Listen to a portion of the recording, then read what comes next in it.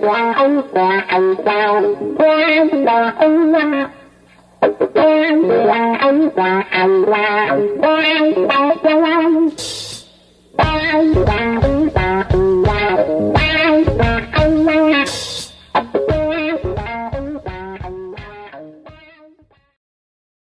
everyone, I'm Jason Scorse and welcome to another episode of Dispatch from the Zombie Apocalypse. I hope everybody is doing great. So last week was the 20-year anniversary of the U.S. invasion of Iraq, which marked kind of the last major episode of the worst foreign policy decisions in U.S. history, probably.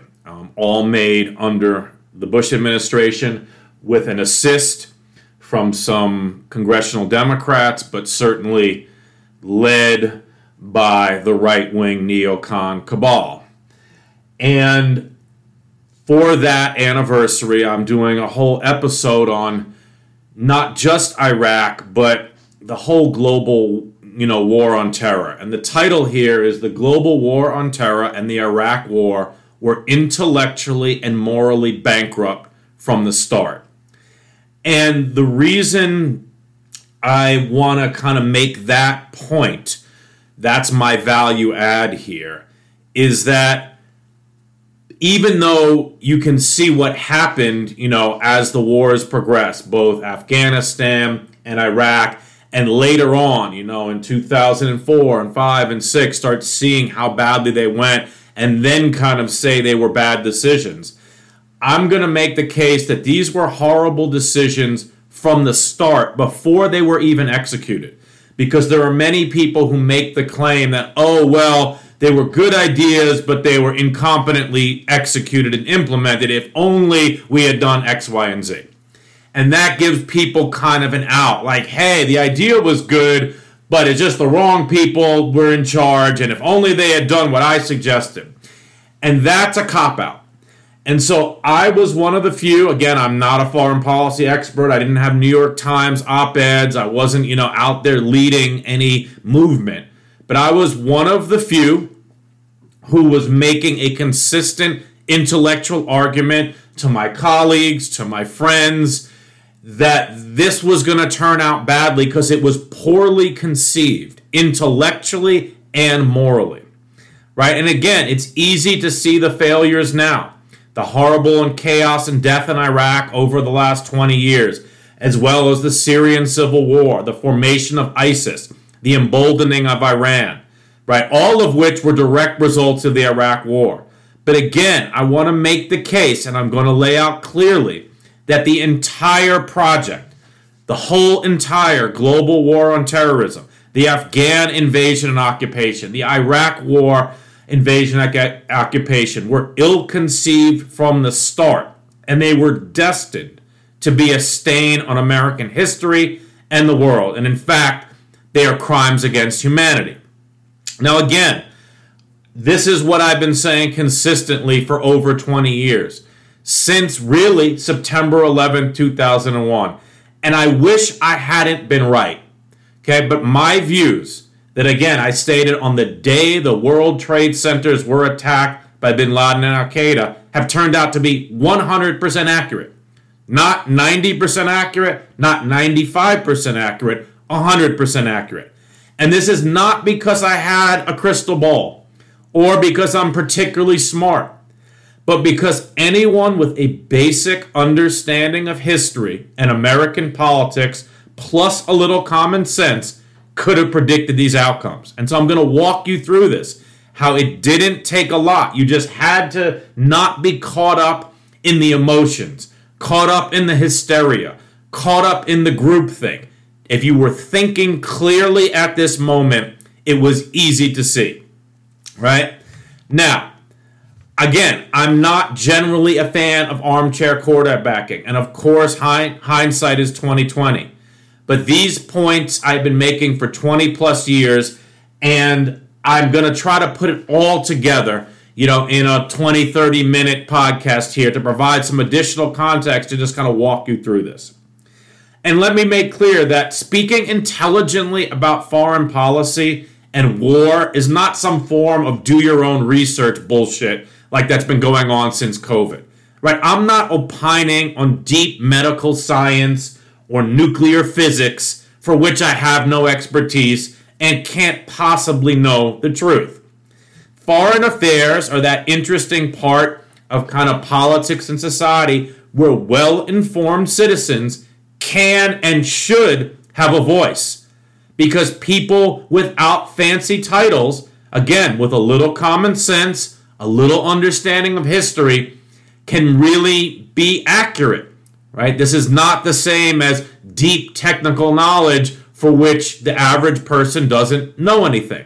And again, I have more knowledge than the layperson. I've taken courses on international relations. I have a lot of colleagues who work in politics and foreign policy. I probably read more than your average American. But the knowledge I have is not that unique. And I didn't need a special degree. I didn't need to work in the State Department or the Department of Defense for decades, right? Now, of course, I'll admit I have no expertise on military logistics or fighting wars, but that's not the point. The global war on terrorism, the Afghanistan war, and what I'll talk about the Iraq war, were ill-conceived before even any battles were fought. All you needed was some common sense and history to see this. So this begs the question, as you might gather, that if regular citizens like me and many others could see how bad this was going to turn out from the start, why did the, quote, experts not see it and make such huge mistakes? And that is kind of shocking, right? The lay people could see it, but the people who supposedly this was their expertise got it completely wrong. Well, first off, I want to say there were some experts who did see it, but those voices were largely marginalized and their views pushed to the side. The key thing that I want to get across here is that the incentives in the foreign policy establishment in the U.S. are completely perverse and distorted towards militarism and conflict.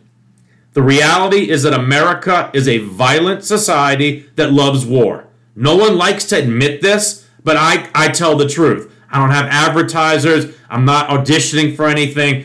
This podcast is just me throwing out some ideas for you all to ponder to make a case about some of the issues in the world. And this is the truth. America is a violent society that actually gets a lot of its national character from war and being the great power, etc. This is obviously particularly since World War II, when we have been the great power, when we are the strongest military force in the world. We don't like to admit this, right? It sounds ugly to say we like war because war is supposed to be bad. War is hell. But if you scratch the surface of American ideology, American identity, it's not a surprise that all of our movies are so violent, that we live in one of the most violent societies of gun death and just general types of violence, right? And again, these are high levels of violence in the richest country in the world. We're not Syria. We're not, Somalia. We're not Sudan, right? We're not Colombia during the raging drug cartels of the 80s. We're the richest, most prosperous society in the world, and we're one of the most violent. Because again, we are a militaristic society that really identifies with war. And when we were attacked on September 11th in 2001, people wanted revenge. There was bloodlust in the air. I was there, okay? I remember it. Even people I knew who were liberal and well-meaning and generally, on the pacifist side had bloodlust in their eyes, in their voice. People wanted revenge. And let me say real quickly, that was understandable. I'm not saying that initial response of, holy shit, we were attacked by these, Islamic fanatics killing thousands of innocent people in the heart of our, one of our capital cities. People wanted revenge. I get that, right? But what was unforgivable was not cooling it down and thinking soberly about what the proper response would be, but instead inflaming that rage, building on that rage, throwing gasoline on the fire, and turning that rage into an incoherent policy mess that ended up harming our interests, killing hundreds of thousands of innocent people, wrecking societies, and wasting trillions and trillions of dollars.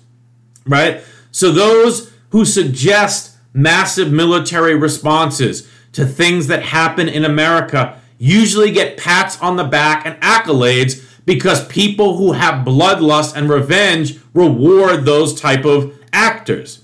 And the reality is that when things go wrong, those people don't lose their jobs.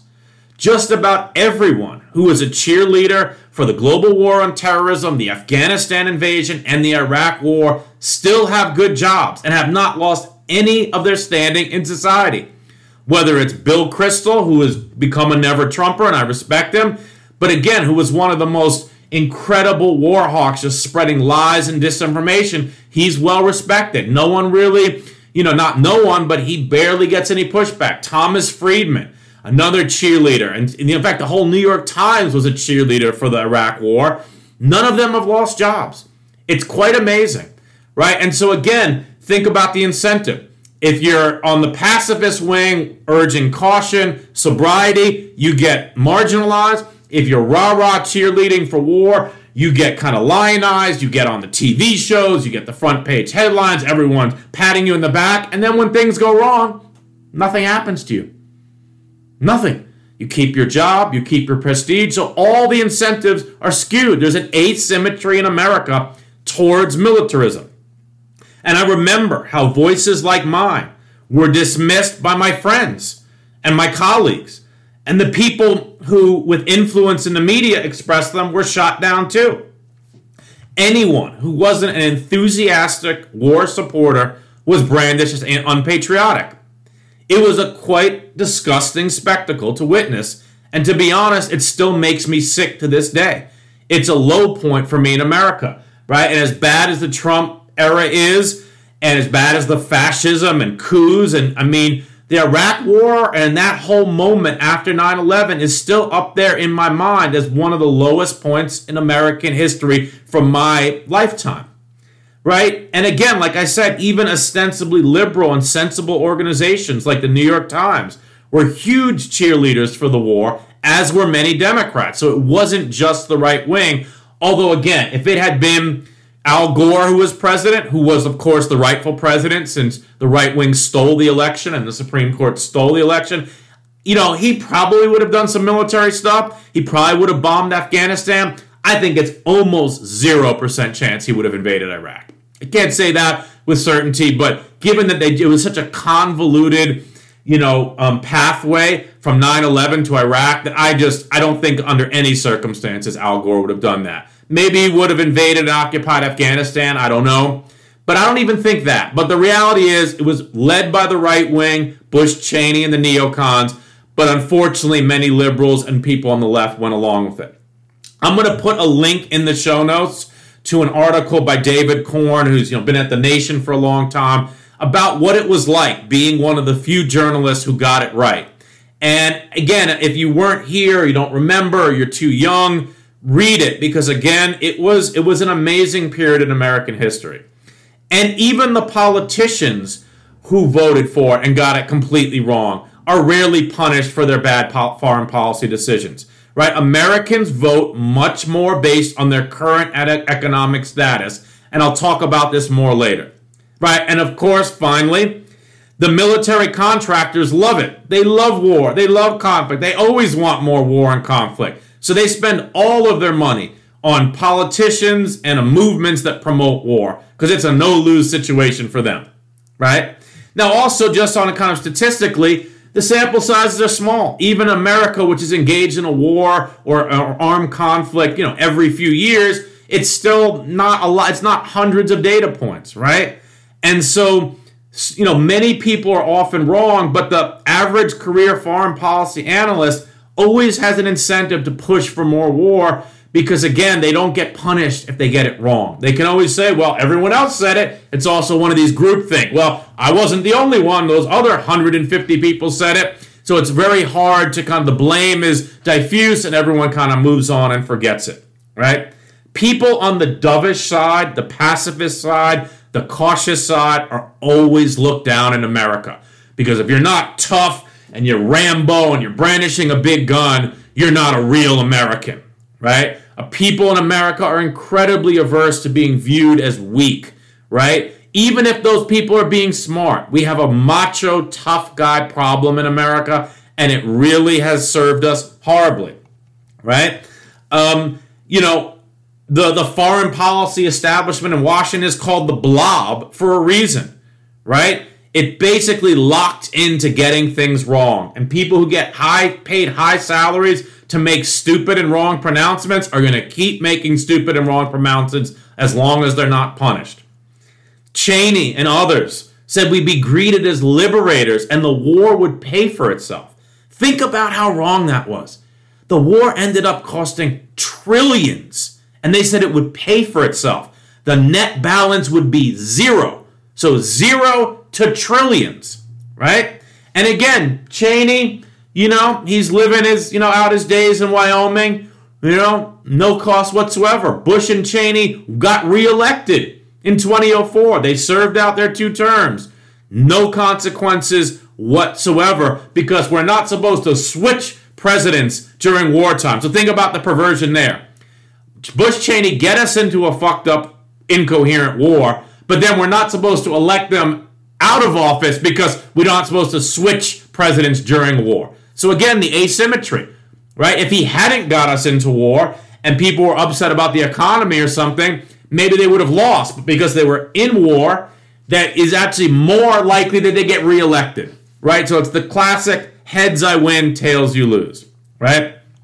So when there are almost no costs to being wrong on such a cataclysmic scale, it prompts people to make outlandish claims, right? And of all the elites in American life, the foreign policy elites are some of the worst in terms of their accuracy and their wisdom.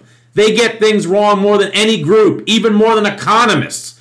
And I'm an economist, and we get shit wrong all the time. But the foreign policy elites have the worst track record possible.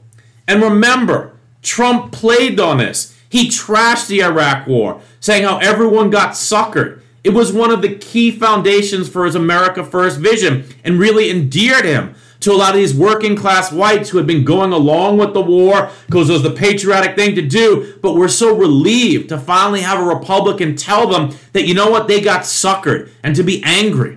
Right? So in some ways, the Iraq War absolutely set the foundation for Trump.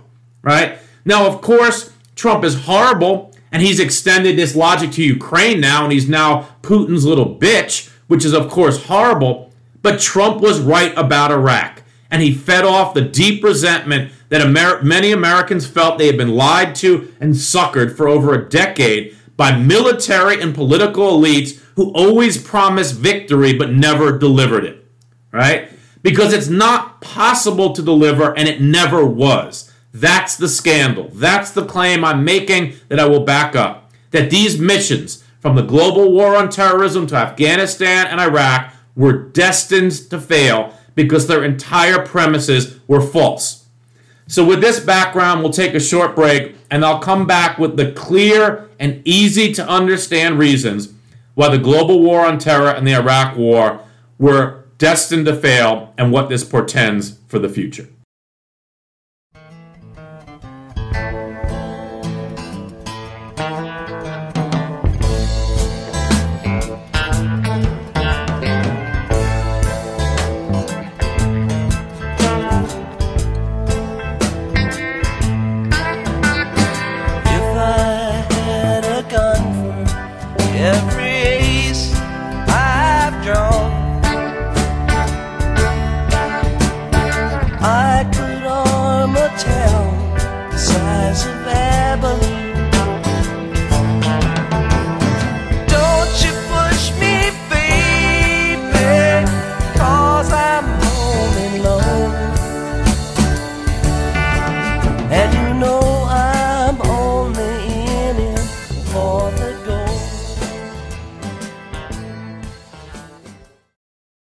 Okay, so here are a few points to consider about the initial proclamations about the global war on terrorism.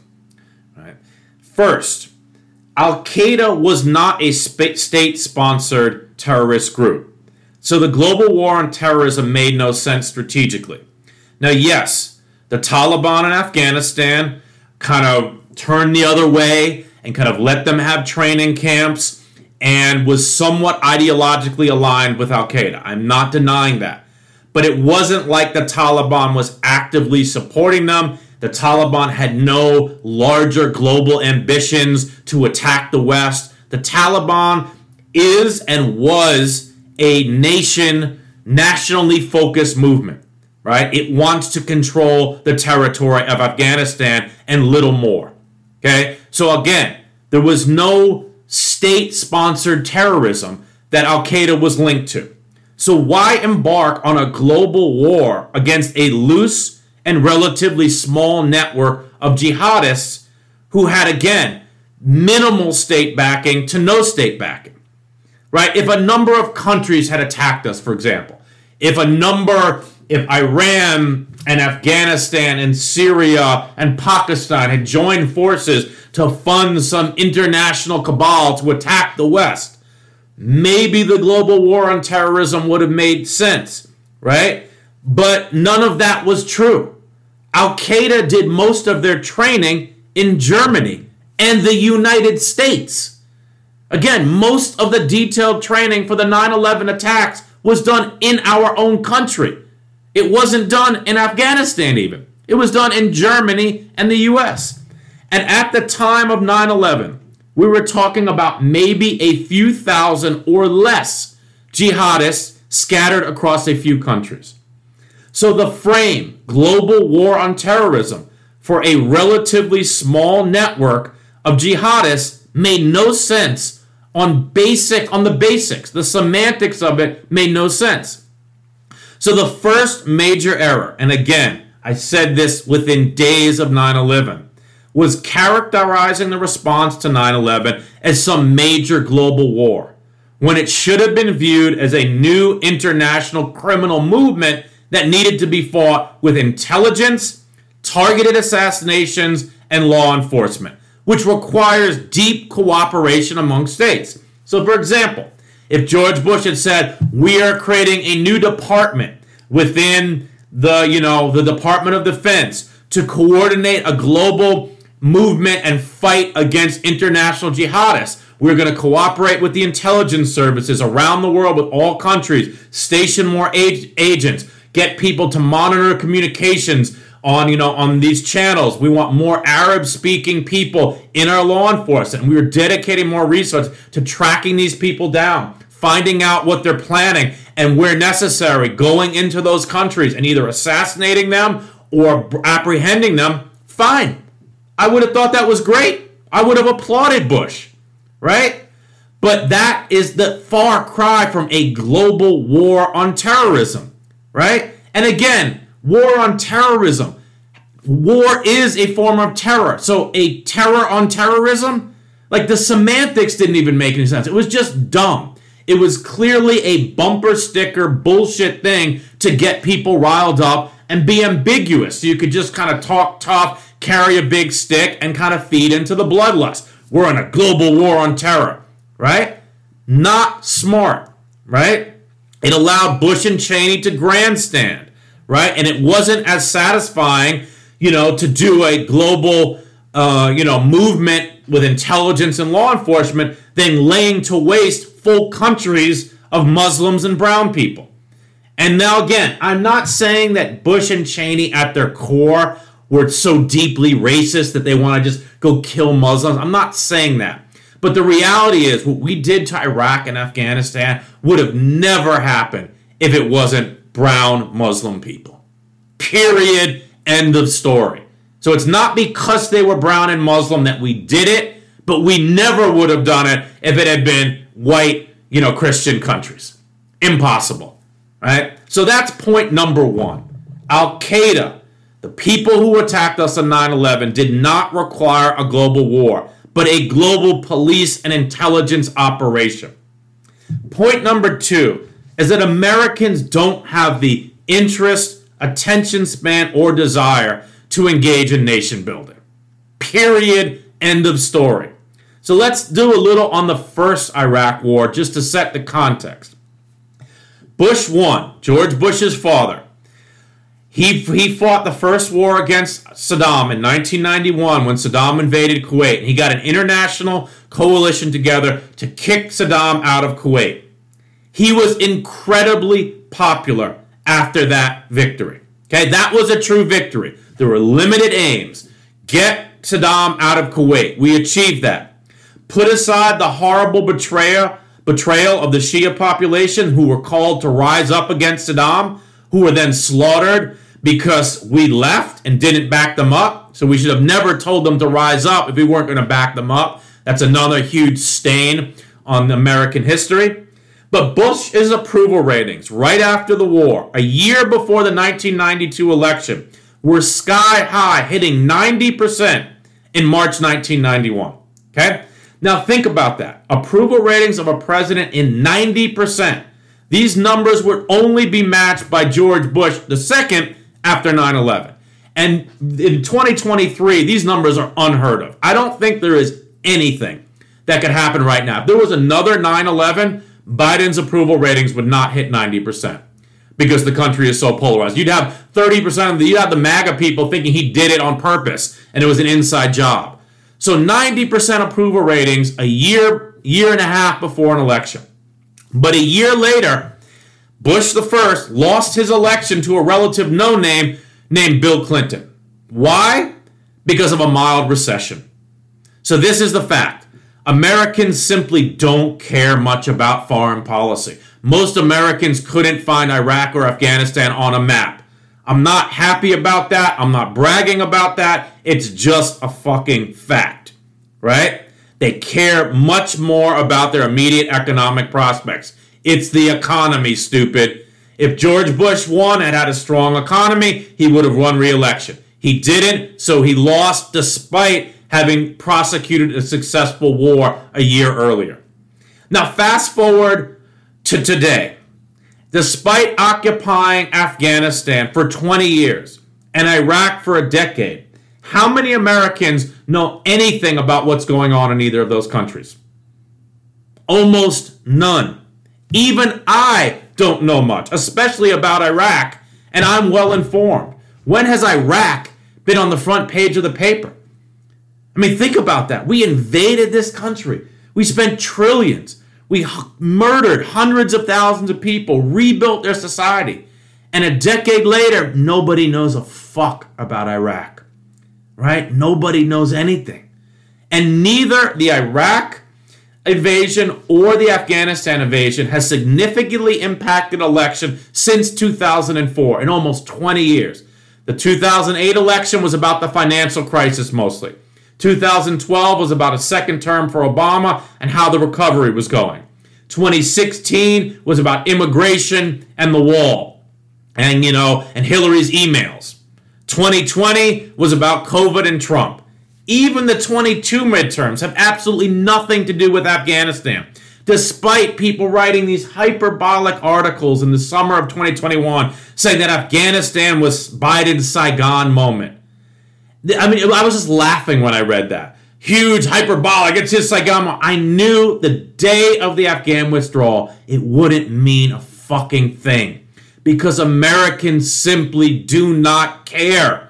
They have the attention span of a gnat.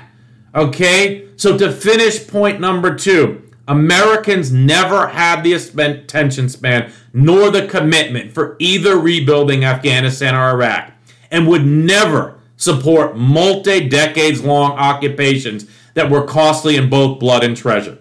So even if the theory was, even if in theory the wars were just, which they were not, there was no way they could be successfully completed because they're decades-long projects, and Americans don't have that attention span. Those occupations had no chance of success. And this is the definition of moral and intellectual bankruptcy when you embark upon something of this magnitude that has no chance of succeeding. It's shocking how few people saw what was so obvious. Point number 3 is that it was abundantly clear from early on that Bush and Cheney were incompetent and they would exploit the war for right-wing political purposes. To trust that George Bush II, this ignoramus who knew nothing about foreign affairs, who was accompanied by a bunch of war hawks who claimed these wars would be easy walks in the park, would lead to a remaking of these societies into democracies, into liberal democracies, was the height of foolishness, naivete, and downright stupidity. And then when we got the mission accomplished fiasco in the, a few months after the Iraq invasion, it just put an exclamation on it, right? They tried to make Bush 2 into some Top Gun figure. The guy who would, use his connections to go into the National Guard to avoid serving in Vietnam was now some Top Gun, macho guy. And they declared victory when the war was just beginning, right? This was, again, so obvious that these people were not in it for real. They were not serious, right? And this happened as we were continued to be mired in Afghanistan. So we were fighting two wars at the same time. Afghanistan is called the graveyard of empires for a reason. Russia at its military peak couldn't win there. But somehow we would just stick it out and it would all be okay. And we'd transform Afghan, which had been racked by war for decades, into some model democracy.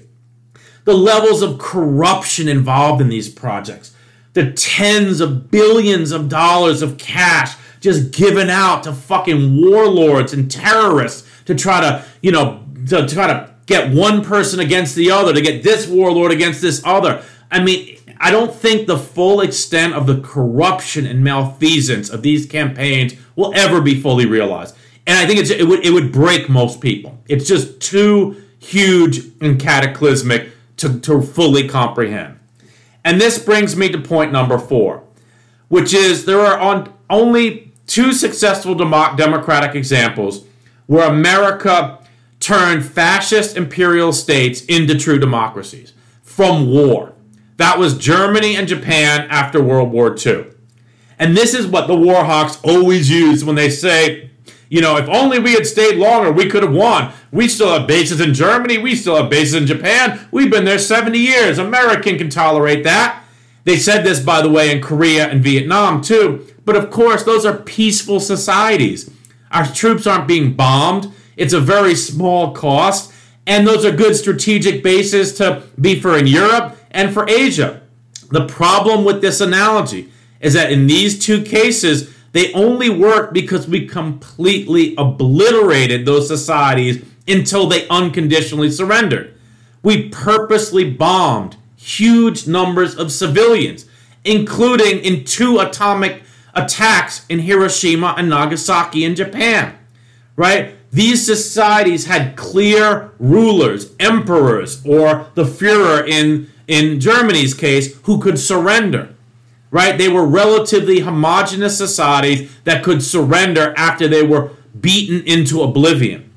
Both Afghanistan and Iraq are rife with factional components and different ethnic conflicts. They don't fall under a single banner. There is no way we could have done to either country what we did to Germany or Japan, and neither of them had a leader who could have surrendered unconditionally to U.S. forces in the name of the whole nation. World War II was a unique historical moment that will never be repeated. Right? You can't bomb Afghanistan and Iraq and purposely kill hundreds of thousands of civilians and burn the country to the ground and then have a leader unconditionally surrender and the people are so exhausted that you can then rebuild it. That's just not possible in the modern era. There was never the intention or the possibility that we could have done that. So in summary, the entire intellectual and moral framework for the global war on terrorism made no sense. It was a huge, misguided overreaction based on false premises, injustice, and a right-wing neocon cabal that wanted to kind of feed the bloodlust for a larger political project. And it turned out to be counterproductive, right? It turns out Americans are not committed to decades-long conflicts. They don't care much about foreign policy and what we could never achieve the type of surrender that led to model democracies in Germany and Japan. And also, to add one final point, This is what bin Laden wanted. He wanted us to overreact and do damage to ourselves. We did more damage to ourselves through the global war on terrorism than bin Laden and Al-Qaeda could have ever dreamed of in a million years. We did it. They prompted us, they poked us, and we fell right into the trap because of our militarism and our lack of reflection and sobriety. The few who still try to rationalize the global war on terrorism and the Afghan and Iraq invasions are lost in self-delusion and simply cannot face the clear facts. These wars were crimes against humanity, and what is a grave injustice is that Bush and Cheney have not been tried for war crimes. They should be rotting in jail for the rest of their small, pitiful lives. After the break, I'll come back with the antidote.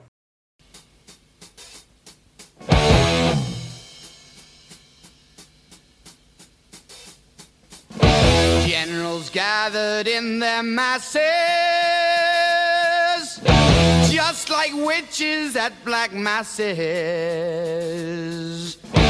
Evil minds that plot destruction, sorcerer of death's construction. In the fields of bodies burning,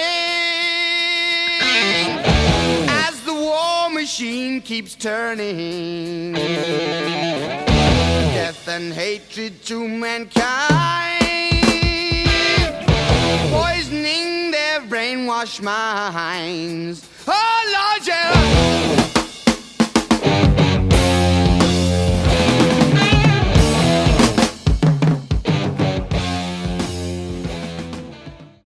Okay, so for the antidote today, I want to make the recommendation that we all be very, very skeptical of the U.S. foreign policy establishment.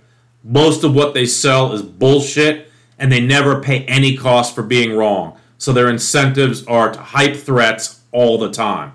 That's how you get attention from the media and money from the war profiteers. It's up to us as citizens to be informed and only vote for people who will use reason and sober analysis to guide foreign policy. This is tough, and our record is quite bad. But for example, Ukraine is a just conflict, and we should all support that. I've made that case on multiple occasions. And Joe Biden so far is showing reason and common sense. He cut our losses in Afghanistan, and he is fighting fascism in a just cause in Europe. Compared to other U.S. leaders, this is A+. But he was wrong about Iraq. He supported it, right? So again, he's come around, and that's great to see. But we must remain vigilant, especially with regards to China, which is the new threat that the blob will overhype for bad ends if we're not careful. Let me be clear, I think China does represent some threats. I think there are some serious things we need to take into consideration. But it is not a benevolent actor. But the risks of escalation and more warmongering are much greater than the risks of taking a calmer, more nuanced approach. And I'll talk about that more and perhaps bring in some China experts on a future episode. So, with that, everybody, I hope you have a great rest of the week. If you're enjoying the podcast, please share it with family, friends, and colleagues. Subscribe on Apple, iTunes, Spotify, Stitcher, and now it is also on Amazon Music if you use Amazon. And with that, everybody, take care, be well, stay safe.